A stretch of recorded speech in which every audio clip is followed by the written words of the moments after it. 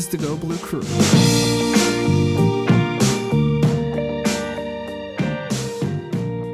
Hey there, ladies and gentlemen. Welcome into the Go Blue Crew. I'm Tyler Fenwick, and I'm going alone tonight. Derek Devine, who would normally be with me, is on vacation. I think he's in California. I wasn't totally sure about that, but I'm pretty sure I saw a picture of him in California. So rather than go 2 weeks without an episode, I figured I would just do one by myself. It's going to be pretty short, I'm sure, because really the only thing I care to talk about right now is what Jim Harbaugh said about the quarterback situation. And of course, we always talk about quarterbacks because why wouldn't we? It's the most famous position. Love to talk about it. So Harbaugh said that Cade McNamara continues to lead the quarterback room. J.J. McCarthy, true freshman, 5-star, pretty much the anchor of Michigan's 2021 recruiting class, worked his way up to the number 2 spot. What caught my attention, Dan Valeri, who's a sophomore, hasn't taken a snap in Michigan, but known as kind of a dual threat, speedier guy, good size on him, 6'4", 227, according to the roster. Harbaugh said you could see him in some way, shape, or form in this offense. And if you're like me, you probably thought back to 2019 when Michigan tried to do this. That's when Josh Gattis was in his first year as the offensive coordinator. They tried to run Shea Patterson out there to start and then get Dylan McCaffrey in there and some odd formations against Middle Tennessee State, I believe, to open the season. And it was very awkward. A short-lived experiment. But that was the offseason where Harbaugh was talking about, we have 2 starting quarterbacks. That turned out to be a bunch of crap. Dylan McCaffrey is no longer with the team. Shea Patterson has moved on. So I feel like, are we back in that same situation where Harbaugh's got too much going on in that backfield, too many quarterbacks involved? No indication that J.J. McCarthy would get involved outside of like garbage time stuff or due to an injury, but it just seems odd to come back to this again given the spectacular failure that was the first little experiment with this a couple years ago. The quarterback position at Michigan is one that has obviously haunted Jim Harbaugh. It's not like they've gotten bad play throughout. You go all the way back to Jake Rudock, who still probably has like the best season at quarterback under Harbaugh. Shea Patterson, I think the worst you could say about Shea Patterson is that he was serviceable. And I understand that might be a little bit of a slap in the face depending on how you look at it. But, there were obviously times when he was pretty good out there, pretty reliable. Last year, I don't know how much weight we put into a pandemic season, but Joe Milton didn't work out. Cade McNamara stepped in, did some good things. Then the season's cut short.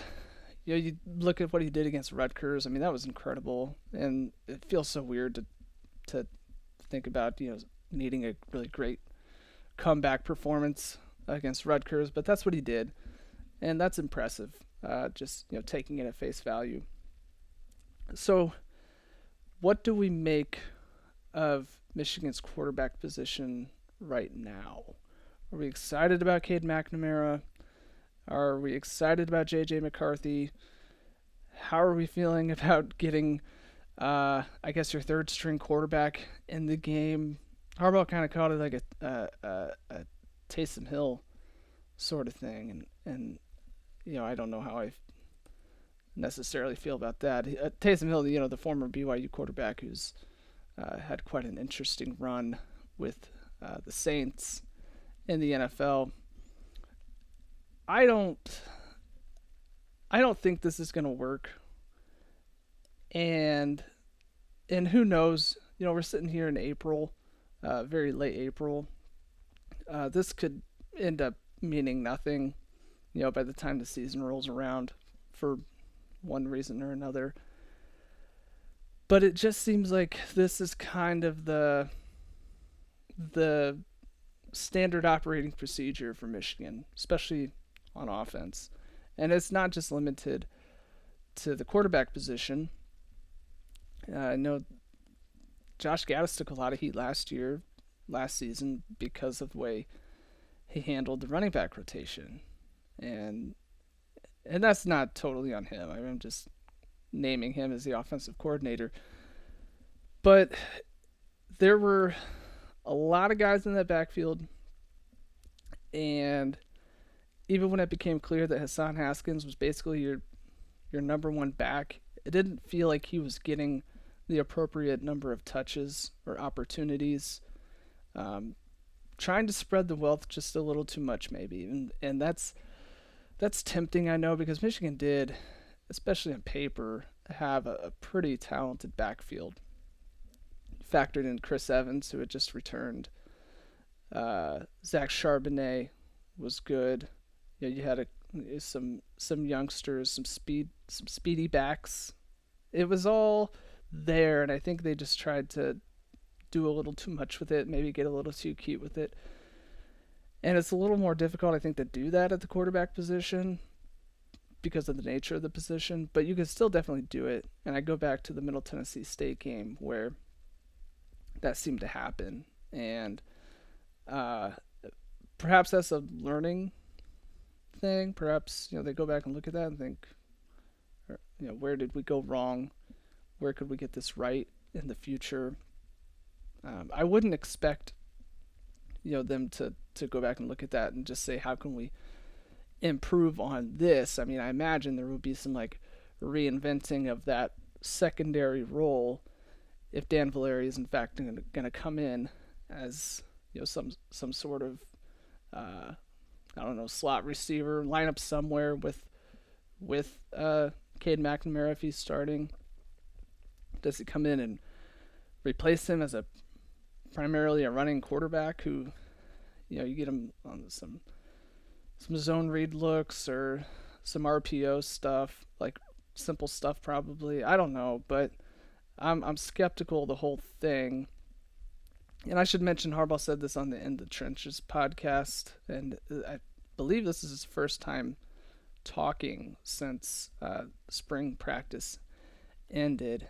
And of course, we weren't really able to watch the spring game, and it seems like that was a little bit on the fault of Michigan for not coordinating with the Big Ten Network. That was a little weird, but we didn't get a very good look at what Michigan's rolling with this season, this offseason at least, other than some talk, some interviews like this, or some highlights posted on social media.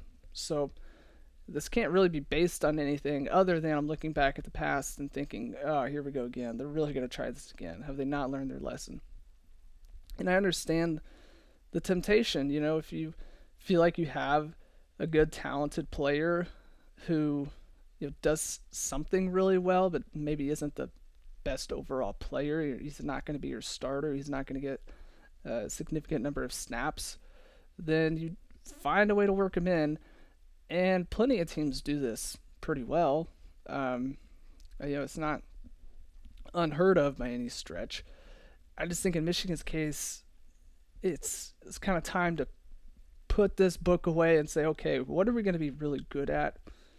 And let's be really good at that. And, I just don't feel like they've done that. They've had seasons where that came through, where, it made sense to stick on the ground. You got a bell cow at running back occasionally. You have some games where it's like, okay, Shea Patterson, his arm, he's working it today. That's what we're going to ride with. there have been moments where it felt like Michigan did have a decent grasp on like this is what we do well, so we're going to do it. But especially under Josh Gaddis, I just feel like we have moved back and forth so much that to suggest this again, especially in April, like I don't even know the point of this, other than I guess sometimes when you talk as a coach, you kind of just say something to say it. Maybe that's what happened. I don't know, but I guess what I'm saying is I don't know how much stock to put into that. But he said it, so we have to look at it in some light. And I guess you don't have much of a choice other than to take it at face value and say, okay, this is a real possibility. What do we make of that? So that's all that was on my mind. That's what's going on with Jim Harbaugh. I don't really know. I should say I don't really have a prediction on like is this something we actually see. I do have a hope, and that is pretty much a no. I understand, it'd be great. I'm sure, every guy's hoping like if I can't be a starter, I hope they find something for me to do on game day, other than keep the guys ready and warm.